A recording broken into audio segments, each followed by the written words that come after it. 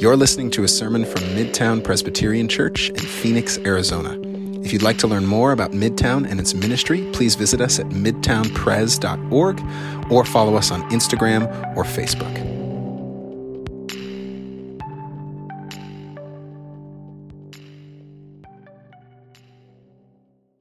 Friends, really glad you're here. Really grateful for each and every one of you. Wherever you are on your spiritual journey, whether that feels like a desert as it does outside, whether that feels like an oasis, thanks for joining us and being here with us today in Midtown.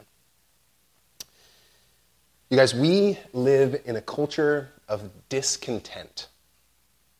Back in 2002, the BBC produced a 4-part documentary series that reviewed the 20th century in the Western world. They called it The Century of Self, which I think was an accurate title. Much of the series exposed how American culture has been built on a singular principle, creating in people a sense of discontent with their lives.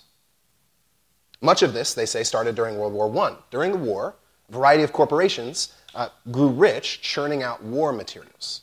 American patriotism fueled this huge economic boom, and large companies took advantage. They saw unprecedented profits during the war. But then after the war, during peacetime, those same corporations grew concerned about their bottom lines. How could they keep up exorbitant profits when most Americans were content and at peace? They needed a new strategy. If people stopped buying things, their factories would go quiet, so they came up with a solution: subtly convince an entire population that their lives, as they currently experience them, were not enough, that they needed more.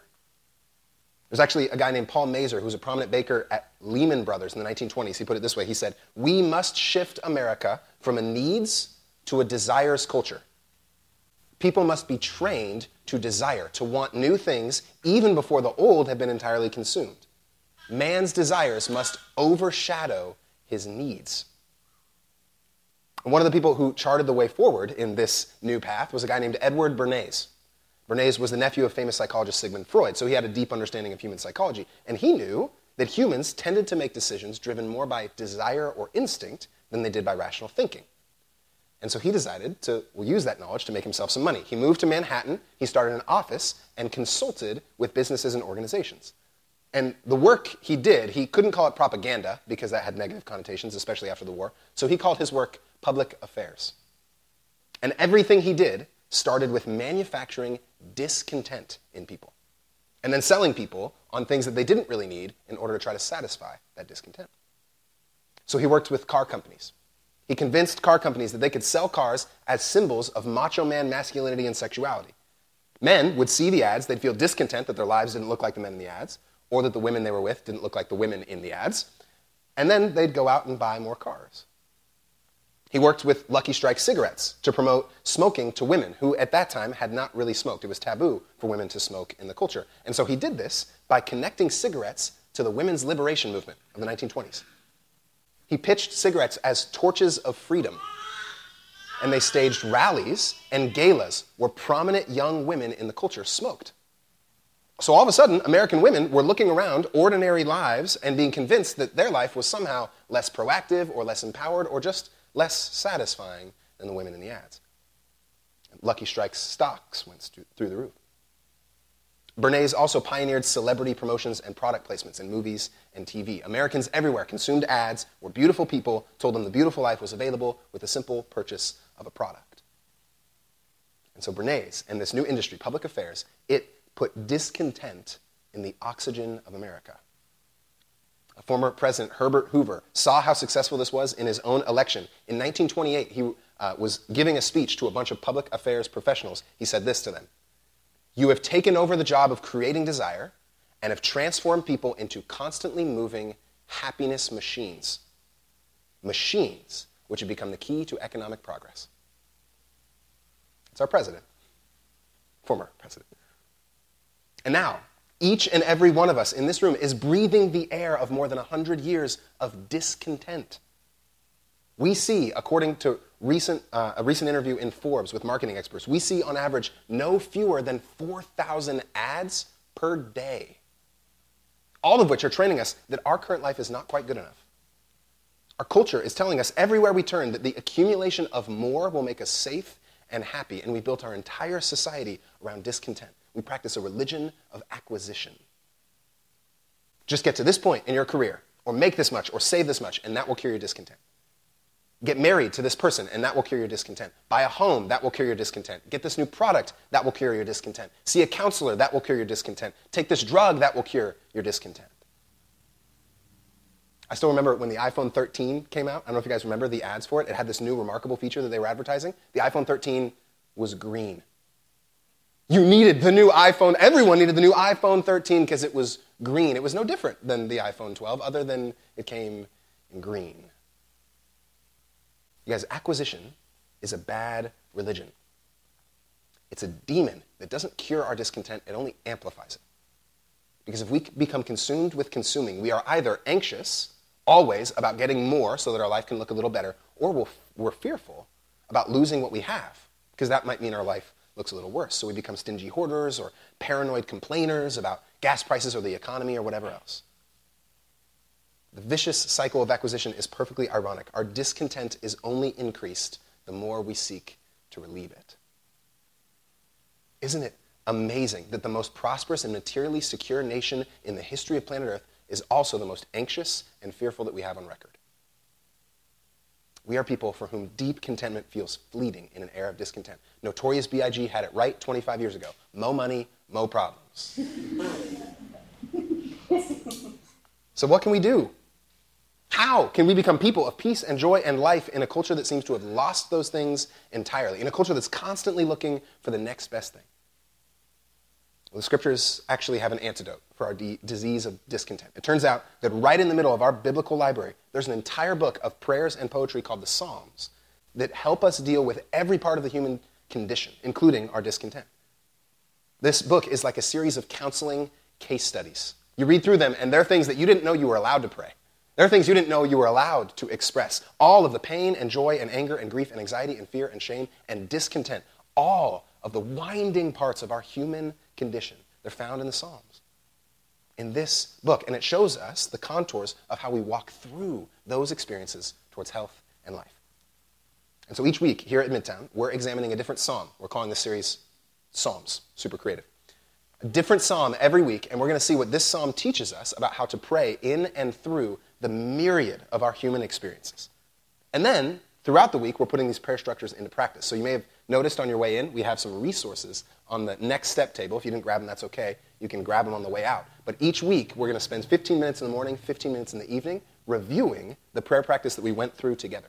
And you're going to actually put this into practice in your life. 15 minutes in the morning, 15 minutes in the evening, and we have instructions on how to do that through those resources. So make sure you grab one on the way out. Today, we're looking at what Psalm 103 teaches us about gratitude prayer and how the practice of gratitude actually heals us of our discontent. It does that here in the psalm by giving us insight on three things. It gives us insight on the definition of gratitude, on the content of gratitude, and on the action of gratitude. The definition, the content, and the action. Friends, if you have a Bible, open it with me to Psalm 103. If you flip towards the middle of your Bible, you'll probably land in the Psalms. It's a big book. If you don't have a Bible, by the way, that's okay. The words are going to be behind me on the screen, so you can follow along there. Psalm 103 of David. Bless the Lord, O my soul, and all that is within me. Bless his holy name. Bless the Lord, O my soul, and do not forget all his benefits, who forgives all your iniquity, who heals all your diseases, who redeems your life from the pit, who crowns you with steadfast love and mercy, who satisfies you with good as long as you live, so that your youth is renewed like the eagles. The Lord works vindication and justice for all who are oppressed. He made known his ways to Moses, his acts to the people of Israel. The Lord is merciful and gracious, slow to anger and abounding in steadfast love. He will not always accuse, nor will he keep his anger forever. He does not deal with us according to our sins, nor repay us according to our iniquities.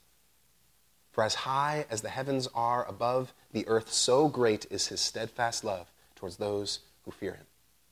As far as the east is from the west, so far he removes our transgressions from us.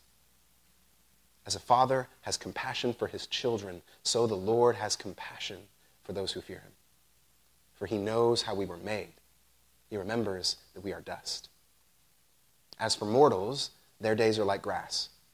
They flourish like a flower of the field, for the wind passes over it, and it's gone, and its place knows it no more. But the steadfast love of the Lord is from everlasting to everlasting on those who fear him, and his righteousness to children's children, to those who keep his covenant and remember to do his commandments.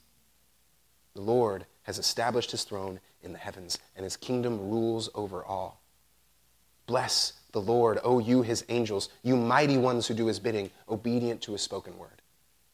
Bless the Lord, all his hosts, his ministers that do his will. Bless the Lord, all his works in places of his dominion. Bless the Lord, O my soul. This is the word of the Lord. Thanks be to God. There's a fancy Bible tool that has been used by pastors and theologians over the last few centuries. It's called a concordance. And a concordance is an alphabetical listing of important words and phrases that you find in the Bible. And it's helpful because it allows you to build connections across whole swaths of Scripture with major themes and ideas that are prominent in them. And one of the main themes that you'll find in the Bible, and you'll find in most of your concordances, is actually one we see right away in verse 2 of Psalm 103. It's the theme of remembering and forgetting. Anyone want to guess how many times the word remember or the word forget is used, or one of its variants is used in the Scripture? Throw out a number. What do you think? How many times do you think remember or forget is used? 500. 500. 1,378. There you go. Any others? 1,500. 1,500 times. Closest without going over. Right? Price is right. Come on up. No. 1,500 times. 66 books, 1,500 times. The Scriptures are littered with the words remember and forget. One of the most noteworthy examples, it pops up in the book of 2 Peter. 2 Peter chapter 1, it says this: make every effort to support your faith with excellence, excellence with knowledge, knowledge with self-control, self-control with endurance, endurance with godliness, godliness with mutual affection, and mutual affection with love. For anyone who lacks these things is blind, suffering from eye disease, forgetful of the cleansing of past sins. In other words, what Peter seems to think, if you are lacking in anything good or peaceful or healthy or wise or fruitful, it's because you're forgetting. It's because you've not remembered. The Scriptures seem to think this practice of remembering is central to becoming people of deep life and peace. So what is it about remembering that's so important, or not forgetting, as the psalmist puts it here? See, for many of us in English, this word remember, it's kind of been stripped of its deep meaning. When we hear of remembering something, we just only think of mental recall, recalling an event or circumstance. But the Bible's understanding is much more robust than that. It's not just about mental recall. Consider, for instance, the way it's used in Jeremiah 31 to describe God himself. God says, I will remember their sins no more. Now, is God talking about mental recall? Is God looking at us and like, that person did something really bad in 2015, but I can't remember it. I remember it not. I can't recall, right? That's not what God is talking about. Remembering is deeper than just mental recall. Remembering in the Bible is the practice of having something so central to the core of your being, to your identity, that it affects how you behave and live in the world.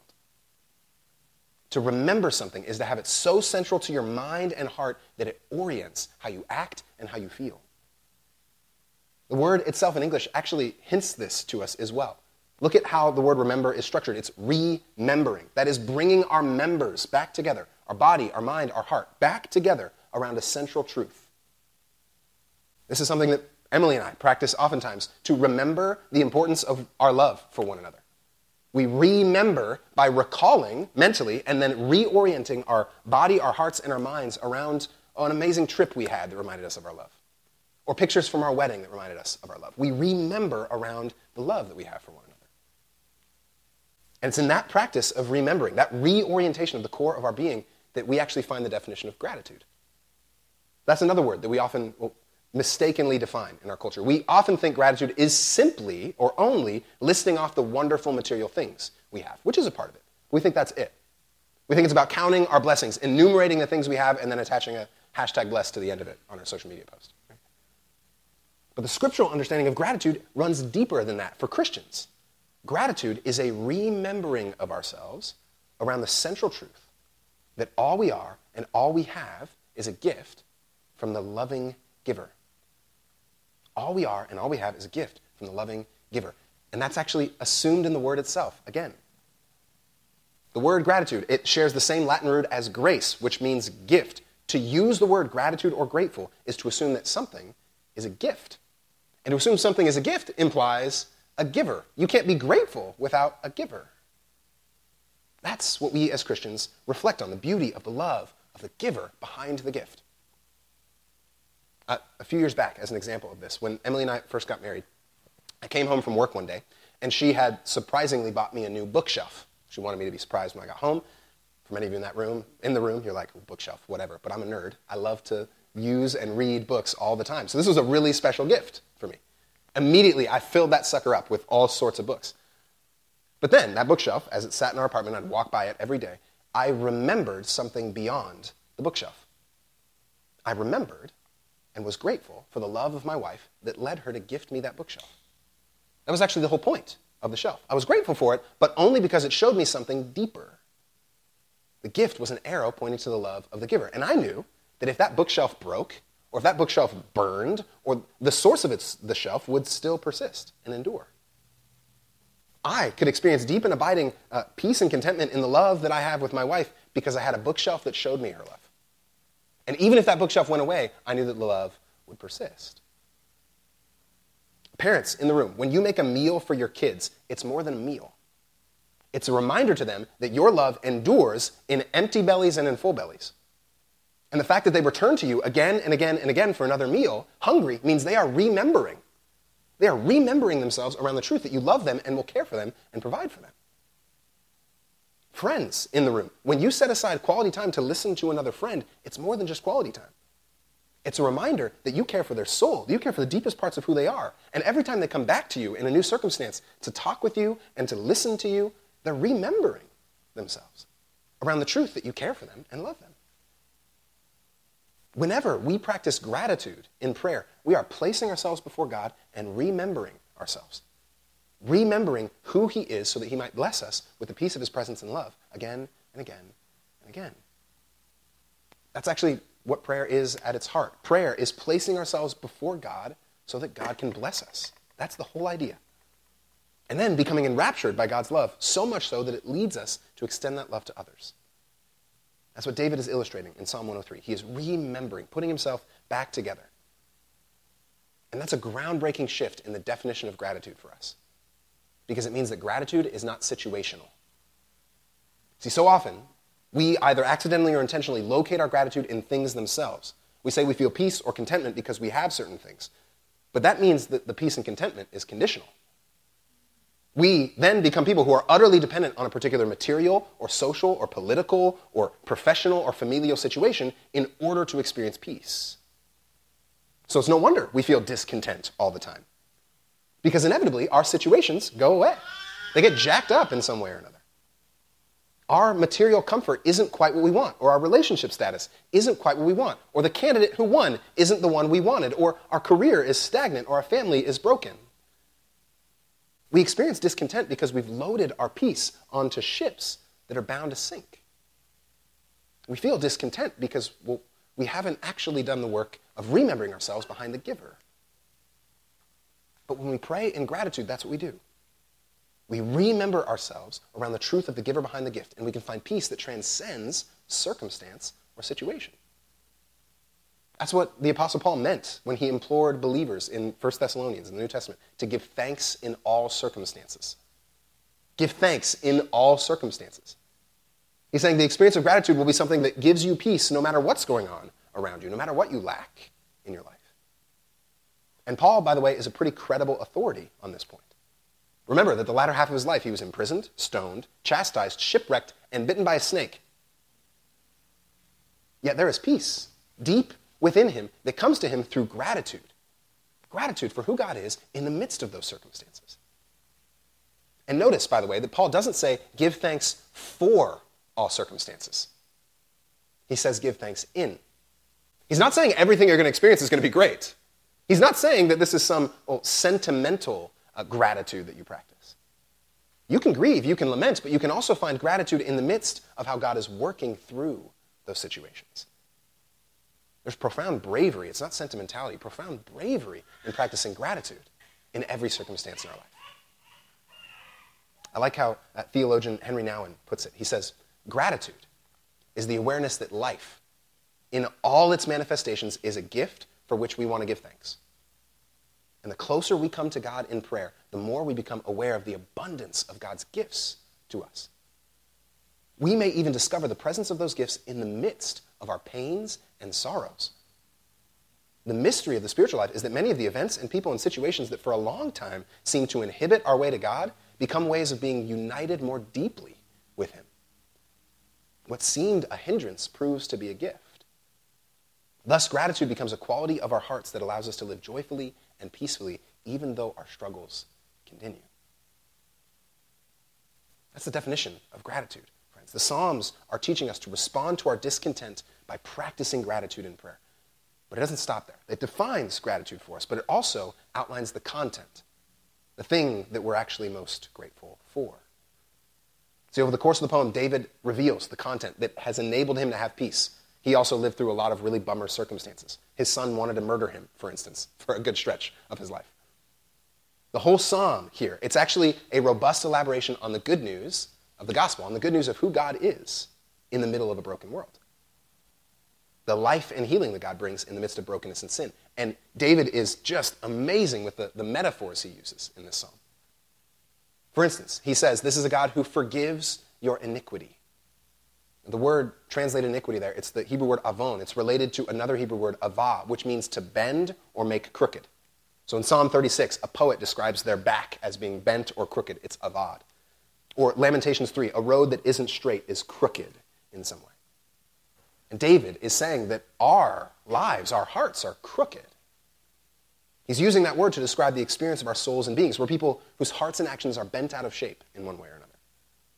We're selfish toward others when we are to be loving to them. We seek our own benefit at the expense of our neighbor. Over and over we find a bent soul and a bent life. And the scriptures elaborate on this metaphor over and over. They talk about how we as humans have to bear our iniquities. That is, bear our crookedness, our brokenness, our bentness. We bear it through broken relationships. We bear it through consequences to our actions. We bear it through guilt or shame. We're all people who carry the burdens of our crookedness, of our iniquity.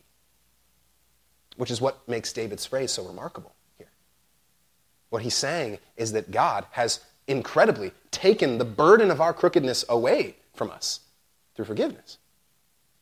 And so all the shame and all the weight and all the guilt of our crooked humanity, God has chosen to take on and forgive so that we could be free to live good and gracious and whole and free lives. I like how John Steinbeck, great literary mind, put it in his book East of Eden. He said, now that you don't have to be perfect, you can be good. The cross of Jesus is the manifestation of the forgiving love of God. On the cross, Jesus took on the burdens of our crookedness. All the shame and all the pain, all the guilt that we feel in our broken relationships and the burdens of our crookedness. And then he conquered those things so that we, in trusting in Jesus, could become people who live full and free and holistic lives of peace, of love. And so if you enter this room, you're discontent, carrying the weight of guilt and shame, there is good news for you. God has carried that already for you on the cross.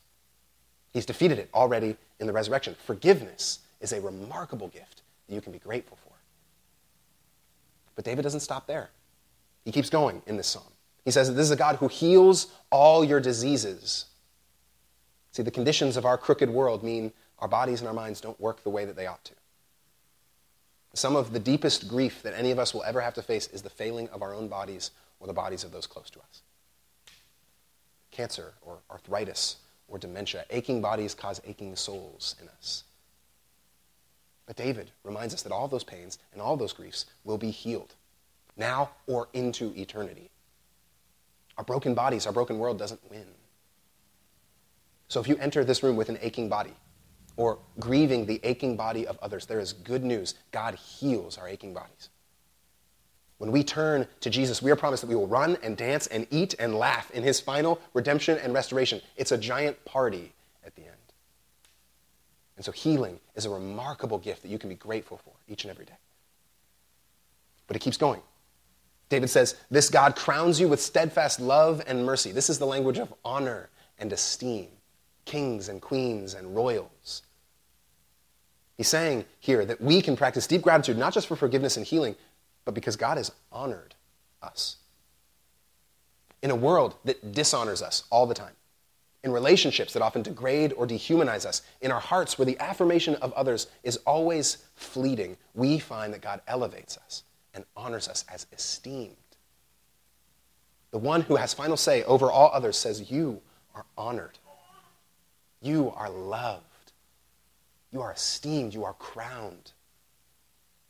He celebrates us and names us as his beloved children. That's a metaphor that David keeps playing on in the psalm. As a father has compassion on his children, so God has compassion on us. So if you enter this room feeling dishonored, if you enter this room feeling unseen or unloved or just missing the ultimate affirmation that your heart longs for, hear the good news of the gospel. God honors you. God sees you. God loves you. Regardless of what anyone else says or believes about you, honor and identity is a remarkable gift that we can be grateful for. And David keeps going. He says that this God works vindication and justice for all who are oppressed, for those who are marginalized, those who are overlooked, those who are in need of justice in a world of injustice and oppression. God hears you, and God brings justice. The world of unjust wars and broken systems of government doesn't win. No one gets away with it in God's economy. True peace and justice and unity comes in and through God's work now, through his people and through the way that he's working here, but also into eternity. It makes me think of the song that we often sing at Christmas time. We overlook this verse. It's so powerful. Oh, holy night. You guys remember this? Chains shall he break, for the slave is our brother. And at his name, all oppression shall cease. So if you enter this room having been marginalized or knowing someone who's been marginalized or oppressed or harmed or abused, hear the good news of the gospel. God brings righteousness and justice into this broken world. He's already started that work now, and he will bring that work to its culmination into eternity. Justice and peace are remarkable gifts we can be grateful for. And we can keep going on and on and on. This psalm is long. It's loaded with poetic expressions. And it's actually intended to be comprehensive. That's what David has in mind. There's 22 lines in this psalm. That's the whole Hebrew alphabet. There's 22 letters in the Hebrew alphabet. The idea is that he's saying from A to Z, God's love is comprehensive. He uses the word all over and over, 5 times in the first 6 verses, 4 times in the last 4. God's redemption and restoration is holistic. And so, friends, the deep discontent that we often feel in our lives and in the world, it can be navigated well only when we become people who remember ourselves in gratitude towards God.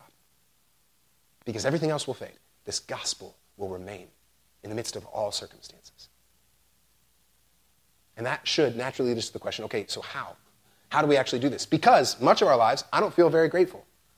I don't know about you guys, but when the alarm goes off in the morning, I'm not popping my head up and thinking, man, God, I can't wait to waste my body and mind away and work again and do it again and again and again. Gratitude is not something that we often feel or experience deeply right away when we wake up. So how do we do this? How do we practice gratitude? We actually get a couple tips from David in this psalm. 2 parts to the action of gratitude, how we put this into practice. First, start by listening and speaking to your life. Did you notice in the psalm that we read, who is the psalm addressed to? David over and over says, "O my soul, all that is within me." He's speaking these words to the center of his being. Friends, gratitude is about vigorously praying into the deepest parts of our lives the truth of who God is and what God has done. And most of us rarely do that. Most of us show up to prayer and make it all about us.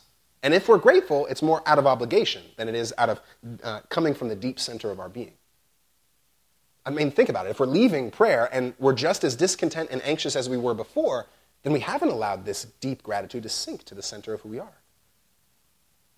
And so gratitude, prayer, helps us find what the author Sue Monk Kidd called our grateful center. It's a holistic and centered space where we are free from constant grasping and grabbing, pushing and shoving for more. That is the center where we experience deep and profound contentment in our very existence. So we need to start by listening in the deepest parts of who we are to our lives. What has God done in your story? What blessings has God given you that you may be overlooking or missing? What parts of you has God forgiven or healed or redeemed? What relationships has God surrounded you with? Where is his goodness and grace evident in places you normally overlook? In water and in wine, in bread and birds, in sunsets and sunrises. And you'll notice that once you get started on this, once you get started on speaking the truth of who God is deep into the center of your life, it'll be hard to stop. It'll keep going and going and going. There's a great theologian named Dietrich Bonhoeffer, who, by the way, fought against the Nazis, was imprisoned and then martyred. He had plenty of things to be discontent about. But he said this: in ordinary life, we hardly realize that we receive a great deal more than we give. We receive a great deal more than we give, and that it's only with gratitude that life becomes rich. So start by listening to your life. Set aside 15 minutes in the morning, 15 minutes in the evening. Pay close, good attention to God's active presence in and around you. That's the first thing we learn. Oh, my soul. Speak deeply into your own center. The second thing that we learn from David here, we need to practice this before we feel it. We practice gratitude before we feel it. Many psalms in the book of Psalms have specific occasions for which the words are to be sung or prayed. And those occasions in your Bible are usually indicated by words written in italics. So it's an occasion that you sing the psalm for. But notice this psalm doesn't have an occasion assigned to it. No occasion. Why? Because it's for every occasion. It's something you should be doing constantly. It's not just for one part of your life, it's for every part of your life. That's the point of the psalm. It's to train us in good and bad, amidst feelings of consolation and desolation, to posture ourselves in gratitude towards God. And that is crucially important to remember because we are a feelings-driven culture. Feelings aren't bad, by the way. Feelings are important and good.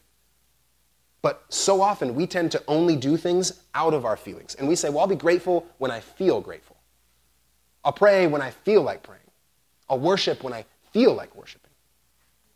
There's just a couple main problems with an entirely feelings-driven approach. First, we are forgetful people. Our hearts and our minds are naturally drawn towards the good, or towards the bad, not the good. That's where we defer. That's where we default. An image that helps express this. David, you can go ahead and throw that black dot up on the screen. What do you guys see here? A black dot, right? Yeah. And that's there. But it is a small portion of what's on the screen.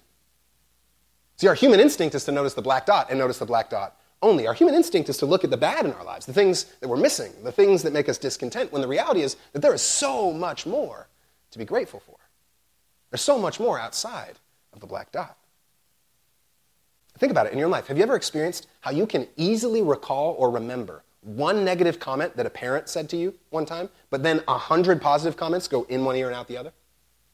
You ever notice that dynamic? It's really easy to recall the things that are negative. It's harder to remember the affirmations that are true about us. We are forgetful people. And so we need to practice gratitude even when we're not feeling it. We need to practice gratitude even when all we can see is the black dot because it reminds us that there's so much more around it. That's the first reason we practice this before we feel it. But the second reason we practice it is that behaviors, in our human psychology and bodies, behaviors don't follow feelings. Feelings follow behaviors. Behaviors don't follow feelings. Feelings follow behaviors. There's a psychologist named Peter Hill who's done extensive research on the practice of gratitude, and he writes that gratitude never begins with an attitude. It begins with a habit. It doesn't begin with an attitude, it begins with a habit. We will never become people who stumble or feel our way into comprehensive gratefulness. We need to have habits of practicing it even when our feelings aren't particularly positive. Again, none of us are popping our head off the pillow and proclaiming to God, thank you for another hard day of work. Thank you for another amazing, hard, strenuous parenting experience today. It's because our posture is not naturally that way. Our feelings are not naturally that way. Behaviors have to precede feelings. And that's true of every habit. You don't maintain a healthy body by feeling great about going to the gym every day. Those of you that go to the gym, no. Waking up early and getting there, it's not something that you always feel great about, right? You have to build the behavior. But then, over time, what happens is your whole being gets shifted because you see how this is a healthier way to live. After doing that for a month, after getting up and going to the gym for a month, you start to realize, oh man, my mind and my body are changed. I actually desire to do this. You build the practice, and then feelings follow. I've seen this in my wife, Emily. Emily's never been a morning person, you guys. Never enjoyed waking up in the morning. She has woken up 4 out of 5 days during the week every week for the last year to go work out in the morning, early, 5:30, a time that she never would have woken up otherwise. And it was hard at first, but now she longs for it. She craves it. It's actually one of the most life-giving things for her. That's what gratitude looks like for us. We practice it, we build the behavior, and then our feelings follow. Numerous studies done all around the country and all around the world have shown that gratitude rewires us when we build the practice first. So build it into your daily routine. Use the guide that we wrote to help you. Allow your feelings to catch up to your behaviors, not the other way around. I want to close with a great quote from a guy named Ronald Rolheiser. He talks about the importance of gratitude. He said, to be a saint, that is, to be a Christian, read Christian, is to be fueled by gratitude, nothing less. Gratitude is the basis of all holiness. The holiest person you know is the most grateful person you know. And so in a world of discontent, one of the most radical courses of action that we can take is stopping and praying and practicing. Because it reworks, it rewires us as humans. We become people who find true lasting peace in a relationship with the giver that transcends circumstance. We become people whose bodies and minds and souls are remembered, reoriented towards peace and life and healing. So this week, you can do something radical, life-changing, earth-shattering. You can be grateful. And that starts here, and that can transform not just you, friends, but the city, the streets, the world around us. Let's be grateful people this week. Let's pray, friends.